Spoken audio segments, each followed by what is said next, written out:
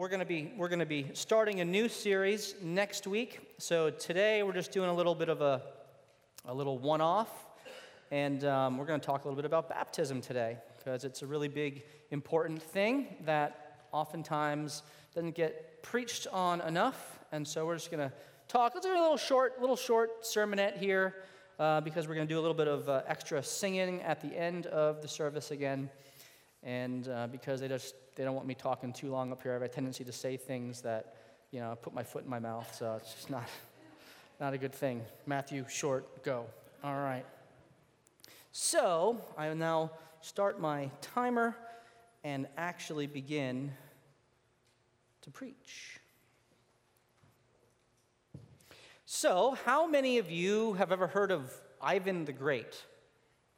Ivan the Great, as opposed to Ivan the Terrible, two different Ivans, both Russian.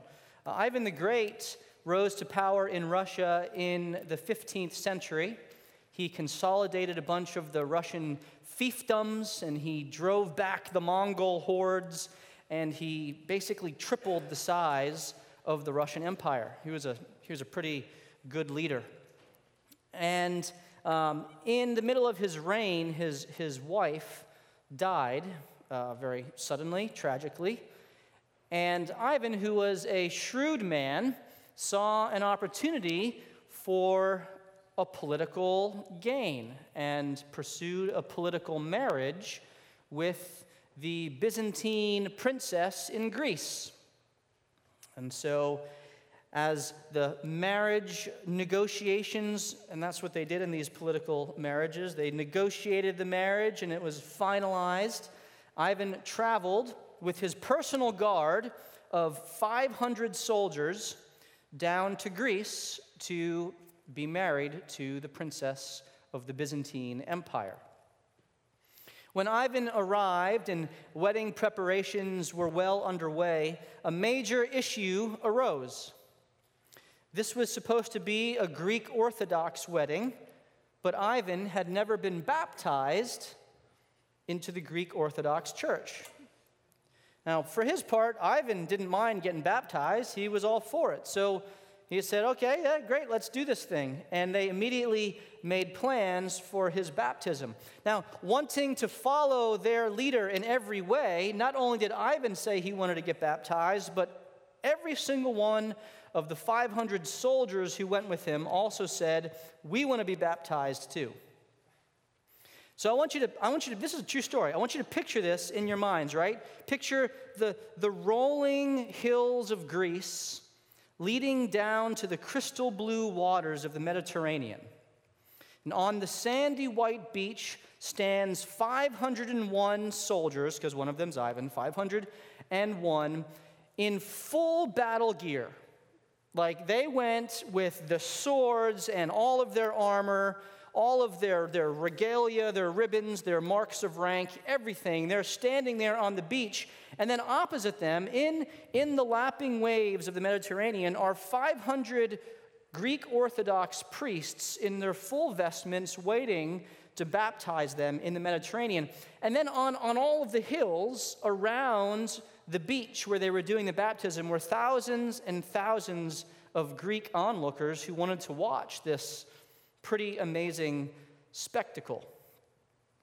Baptism was a really, really big deal. Now, we just had the privilege of celebrating the resurrection of our Lord this past Sunday. And it was a pretty amazing time. And that served as the capstone for a sermon series called Root to Fruit, where we studied how the Holy Spirit produces different qualities of the Lord within us as we learn to submit to Him more and more, as we learn to walk by His power more and more. And next week, we're going to be starting a sermon series on the armor of God from Ephesians 6. So we're very excited about that as we study the armor of God together. But today we're going to take a little break and look at baptism and the importance, the critical importance of baptism in the life of a disciple of Jesus. Now, this year, we're going to be celebrating a baptism weekend on August 26th. That's Sunday, August 26th. I hope you all write down that date in your calendars, put it into your phone. We want you all to come out. We're inviting you all to be there as we do campus-specific baptisms. So, if you've already been baptized, excellent. Come out and celebrate those who have yet to be baptized. And if you have not yet been baptized, I hope that you listen very closely to this teaching today.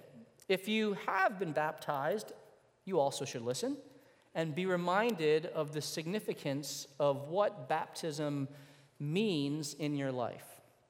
So we're going to be studying just 2 verses, Romans chapter 6, verses 3 and 4. And because I only have a short time, we're not going to dive too deeply into this passage. I would love to get into some of the Greek and tenses and things like that, but we're just going to study the main stuff here as we look at baptism in Romans chapter 6, verses 3 and 4. So as you're turning there to Romans 6, I'm going to pray. So pray with me. Father, we come before you today, and we seek your truth about the privilege of baptism. Father, I thank you that we have things like the Lord's Supper and baptism and these ways for us to mark and remember and rejoice over what you have done for us. I pray, Lord, tonight as we study this, we would all be encouraged. Father, I pray that I would be fully yielded to you, that your words would speak through me, that it would be none of me and all of you, God. And I pray that our hearts would receive this, that we would be hungry and thirsty for your truth, Lord, and be transformed by it, that we might be more and more like you. We put this before your throne, Father, in Jesus' name. Amen. Romans chapter 6, verses 3 and 4. You can read it along with me. Do you not know that all of us who have been baptized into Christ Jesus were baptized into his death? We were buried, therefore, with him by baptism into death, in order that just as Christ was raised from the dead by the glory of the Father, we too might walk in newness of life. Now, as you can see, I didn't have time to make a PowerPoint for this sermon, so sorry, I failed. But I'm hoping that maybe somehow can hold your attention, hopefully hold your attention as we talk through this without the pretty pictures. Although that's a pretty picture, right? You got like a nice stream with a little like dead wood motif in there with some rocks. It's missing shrub. Maybe there's a little bit of shrubbery. Shrubbery's nice. Any Monty Python fans here? Shrubbery? Yeah, all right. Roger, good. The shrubber, good man. Now, before we jump into this passage, there's some critical truths that we need to recognize about baptism to help us to really understand exactly what Paul is driving at here, okay? So critical truth number 1, we need to recognize that in this passage, Paul is speaking about spiritual union with Christ. This is very, very important. He's speaking about spiritual union with Christ, and he is using water baptism imagery to convey this truth. So he's talking about the reality of our spiritual unity with our elder brother Jesus, but he uses the imagery of baptism to express some of the truths in that unity. So, critical point number 2, because he is using water baptism imagery for a spiritual reality, a spiritual truth, it's very easy to read this, just these verses, and think, well, geez, I better get baptized or I'm in trouble. But that's not at all what Paul is saying here. There is no salvific power in water baptism. I like that word, salvific. It makes me feel smart to say that. Like, salvific. Say it with me. Salvific. Don't you just feel like Like I got to put my pinky up when I drink now, you know? Salvific, no salvific power in baptism. There's no power for baptism to save you. All right? I want to make that very, very clear so we all understand that, right? Paul is not saying you better get baptized or you're going to go to hell. Nor is he saying if you get baptized, hallelujah, you're in heaven with Jesus. No, he's using this as imagery, okay? So there's no saving power in the act of baptism. However, critical point number 3, and we get this one right out of our text, Paul assumes, he's assuming this, that every believer in Rome to whom he's writing has been baptized. Did you catch that in there? Look at the verse 3. All of us who have been baptized. Now, again, I don't have a chance to break down the Greek, but basically he's saying, look, everyone who's reading this, I know you all have been baptized. He's assuming that the disciples of Jesus in Rome have been baptized, and so he's referencing back to their baptism to help shore up the spiritual truth of our union with Christ. All right? 3 critical truths that we need to understand to get this context. Why, by the way, does Paul assume this? Well, he assumes this because every disciple in the early church, it really wasn't a question. You were going to get baptized. That was something you were doing. Why? Because Jesus commanded it of his disciples. Matthew 28, verses 19 and 20, Jesus commanded the disciples, he says, "Go, therefore, and make disciples of all nations, baptizing them in the name of the Father and the Son and the Holy Spirit, teaching them to observe everything that I've commanded you, all the words that I've commanded you, and behold, I will be with you always, even to the end of the age." Baptism is a critical aspect of what it means to be a disciple of Jesus. And so let's just pause right here for a second. And I've got to ask the question, rhetorical, you don't need to raise your hand or anything. But have you been baptized, water baptized, as a follower of Jesus Christ? Now that last little proviso there is very important. Have you been baptized as a follower of Jesus Christ? I'm not talking about pedo baptism, which is another fancy word. Pedo, can we say that? Pedo baptism. It's a fancy word for infant baptism. I'm not talking about that. I'm not talking about being baptized as a baby when you didn't know what you were doing. Have you been baptized knowing full well that I am doing this as a proclamation of my submission to Jesus? Have you put your faith in Christ and then experienced the joy, and it is truly a joy, of being baptized as a very clear and public expression of me bowing my knee to the Savior of the world and saying, Lord, you are my all in all. Now, if you haven't, just please hear me, because this is important. Not only are you missing out on the amazing spiritual experience of baptism, and I mean truly, baptism is an amazing experience. It is something that we get to do. It's not something that we have to do. It's something that we get to do. It's much like the Lord's Supper. This is a privilege that we get to celebrate and remember what Jesus has done for us. It's not something that we have to do. It's something that we get to do. Baptism is something that we get to do. It's a privilege that we've been given when we're adopted into the family of God by God's grace through faith. But we've got to recognize here that not only are we missing out on that privilege, if we have chosen not to be baptized, so hear my words, if we've chosen not to be baptized, so I'm not talking about someone who is maybe like ignorant and wasn't aware of the importance of this, right? Someone who's like, I know I should be baptized, but whatever my reasons are, I'm not doing it, right? If we've chosen not to be baptized, and yet you profess being a follower of Jesus, then I just want to very gently say that you're being disobedient. And you're walking in sin. And God is not pleased with that decision. Okay, I'm trying to be gentle here, but I'm trying to be truthful with what the Word of God says, okay? You might ask yourself, well, what sin am I committing? Is it a sin for me not to be baptized? Well, no, the act of baptism and not doing that is not sinful in itself. But here's the question. Why aren't you being baptized? Now we're starting to see what sin is emerging.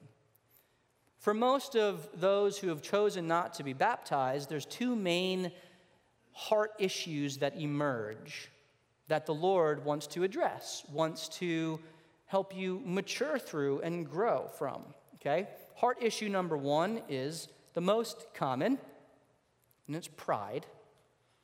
It's pride that says, I don't want to. I don't need to do that. I don't want someone to tell me what I need to do. Maybe I'll do it when I'm ready. Or, it's not that big of a deal. I don't need to be baptized to be saved, so I'll just kind of do my own thing.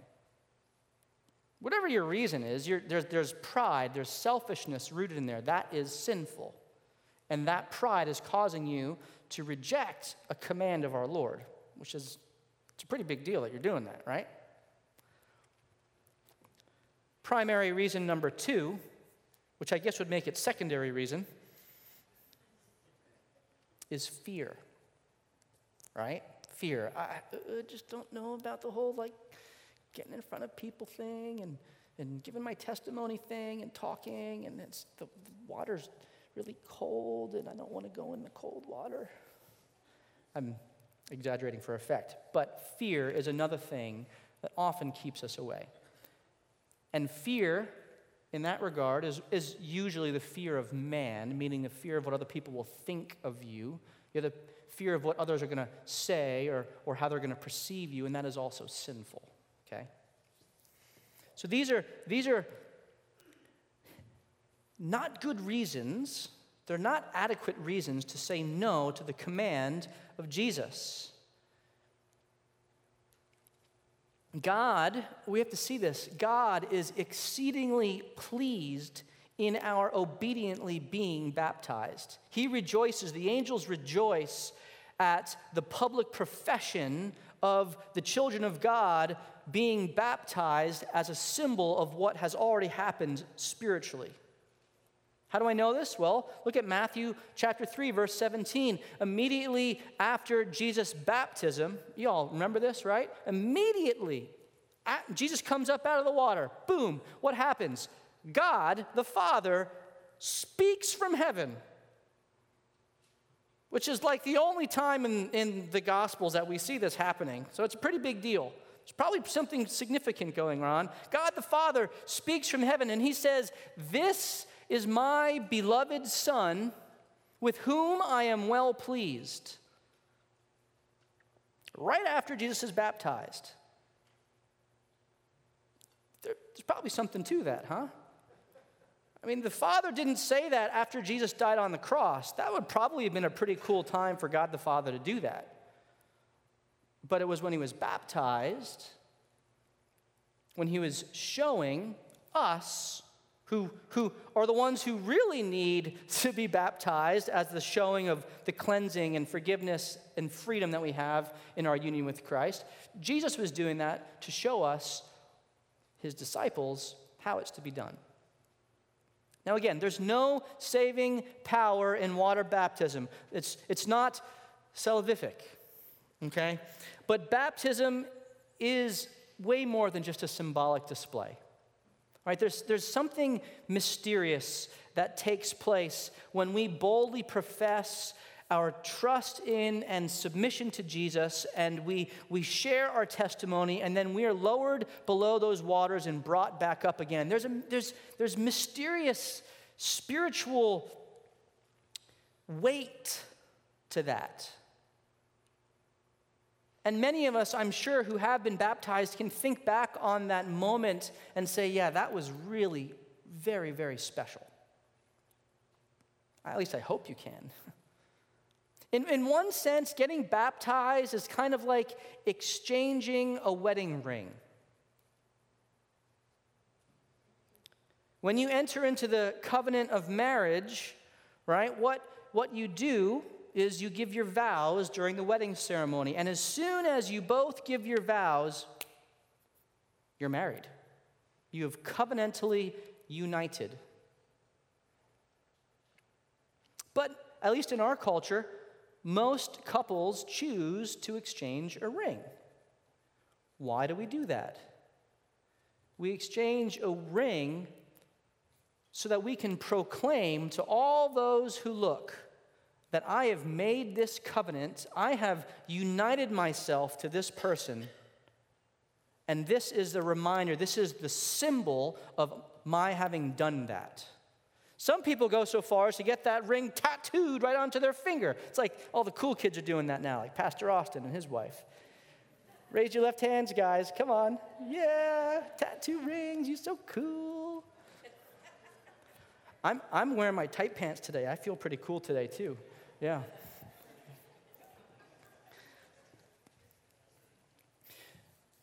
And it's kind of weird, isn't it? At least to me. No offense to anyone, but like if I'm married and I'm not wearing my wedding ring, I just feel like I'm naked or something, you know? Like, oh, what's going on? Like, that's baptism. Baptism is like the wedding ring of our covenant with Jesus when we submit to him by faith. It's kind of weird to not do it.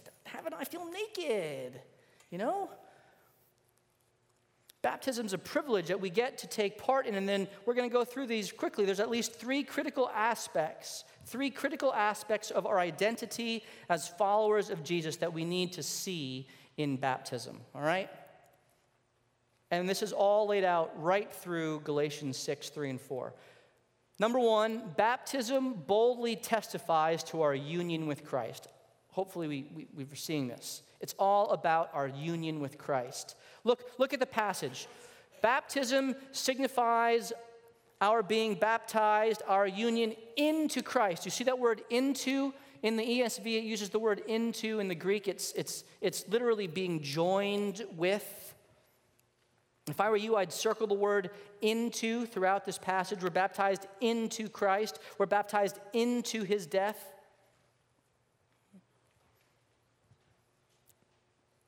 Baptism reminds us and it professes to the world that our identity, who we are, is rooted in Jesus. And we're seeking to be like him in every single way. That is you want to know who I am? Who is Matthew Millen? Well, look at Jesus, and that is who defines me. And I'm trying to be like him as much as possible. I fail way too much, but by the grace of God and the power of the Holy Spirit, I will grow in that and get better and better and better, right? Nothing else in this world defines who the child of God is. It doesn't happen. Not our job, not our family or our kids. Our hobbies don't define us. Our life choices don't define us.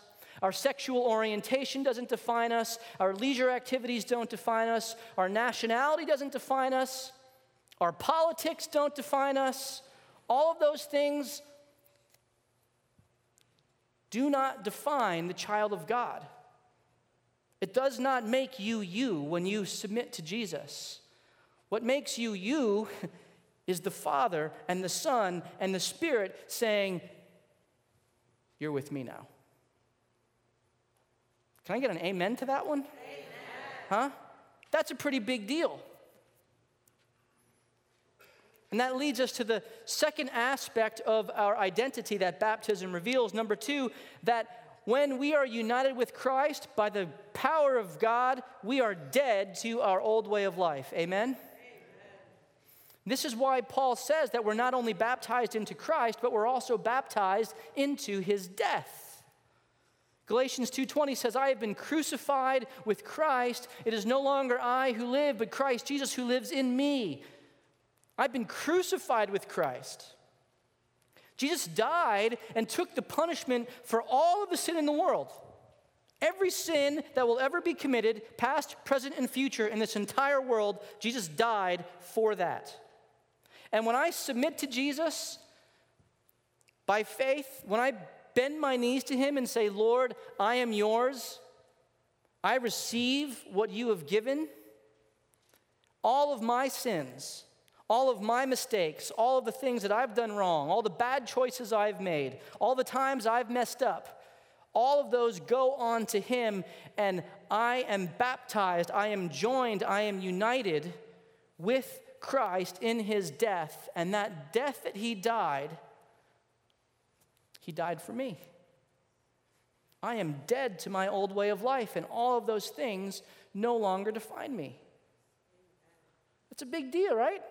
Amen. That's awesome. In baptism, we're proclaiming that we're dead to our old way of life, and those things have no power over us anymore. And this is why the ideal form of baptism is by full immersion in water, because you're lowered below the water as a symbol of the death to your old way of life, just as you are lowered below the ground if you're buried, right? Very symbolic.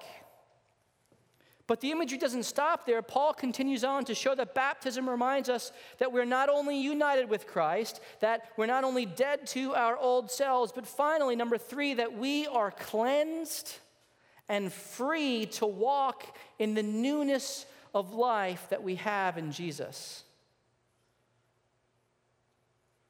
And that's a big deal because so often, if you're anything like me, maybe you can relate to this, I fall back into those dead things, and if I'm not careful, I can get discouraged. I can be like, oh man, I thought I was delivered from this stuff. Why is this coming back? But baptism reminds me that I've not only been lowered below the water, I've been brought back up out of the water, and by the power of the Spirit working in me, I can walk free of those things. Even if I fall back into them, the Lord will help me to continue walking, to keep going, walking in the newness of life that I have in Christ.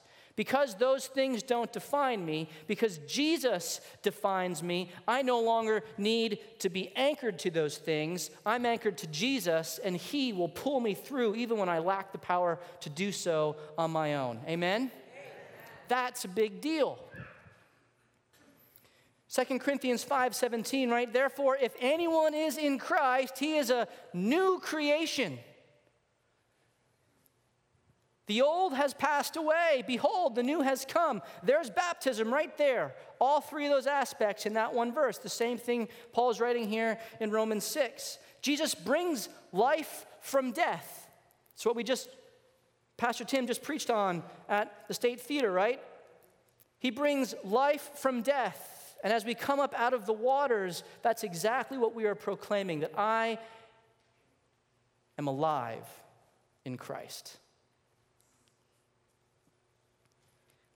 Making the decision to be baptized is an act of obedience, yes, but it is also a joyful privilege that we get to participate in as children of God and as followers of Jesus.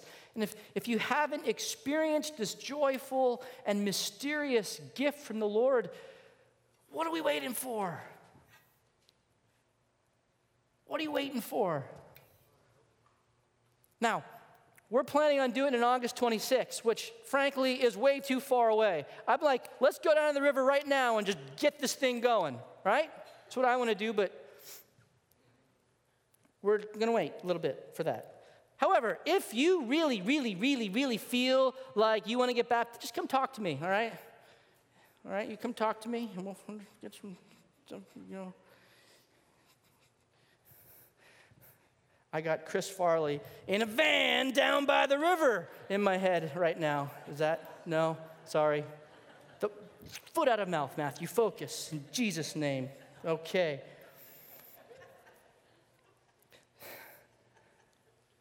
Let's do this thing, huh? If you haven't been baptized, let's do this thing.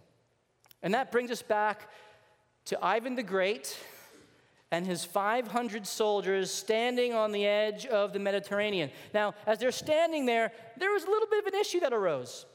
One of the priests, and I can only imagine this guy, like of all 500, there was one guy who decided he had the chutzpah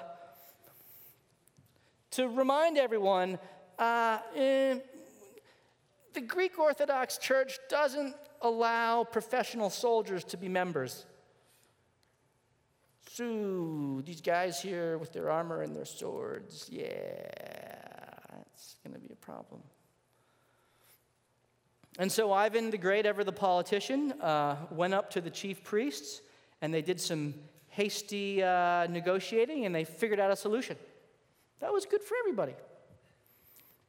And so every single soldier stepped into those crystal blue waves up to their waist to be baptized. However, just before each one was lowered under the waves, they unsheathed their swords, held them up as high as they could, and as they were lowered below the waves, every single part of them was immersed right up to their wrist as they held their fighting hand and their sword out of the water.